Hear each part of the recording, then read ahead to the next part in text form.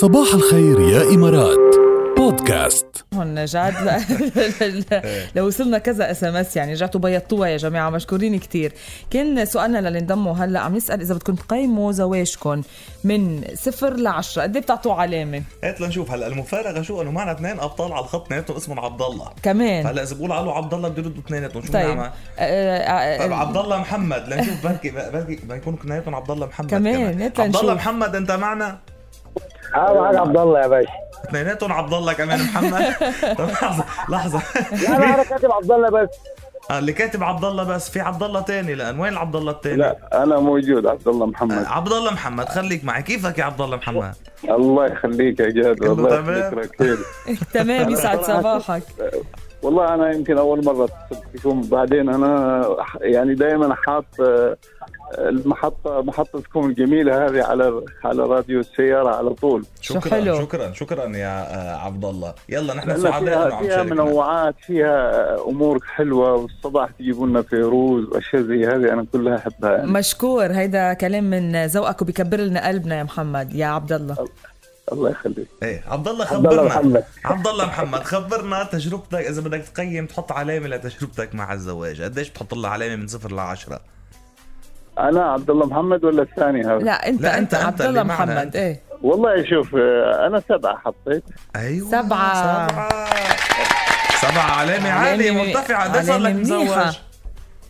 أنا قلت لك يعني الفترة يعني فترة خدمة طويلة يعني الآن عاوز مستحقات عليها يعني. قديش صاروا تقريبا؟ هات لنشوف التعويض قديش. شوف أقول لك يعني هو الموضوع، شوف الزواج في بدايته يعني ال5 سنوات الأولى أوكي يعني، بعدين بعد ال5 سنوات الثانية الأولاد ومشاكل الأولاد تخف وتيرة العلاقة شوية يعني، بس مش لدرجة أنها تنتهي.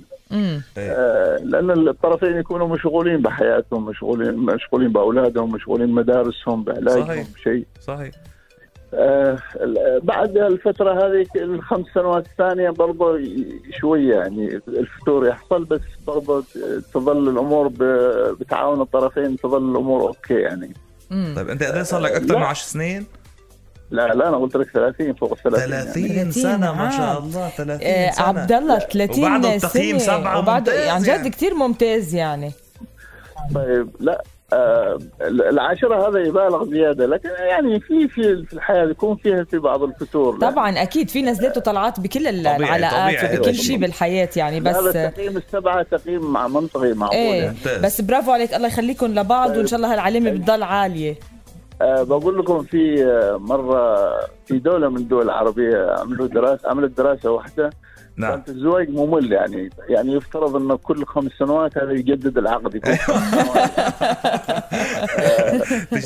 ويجدد برضا الطرفين كمان.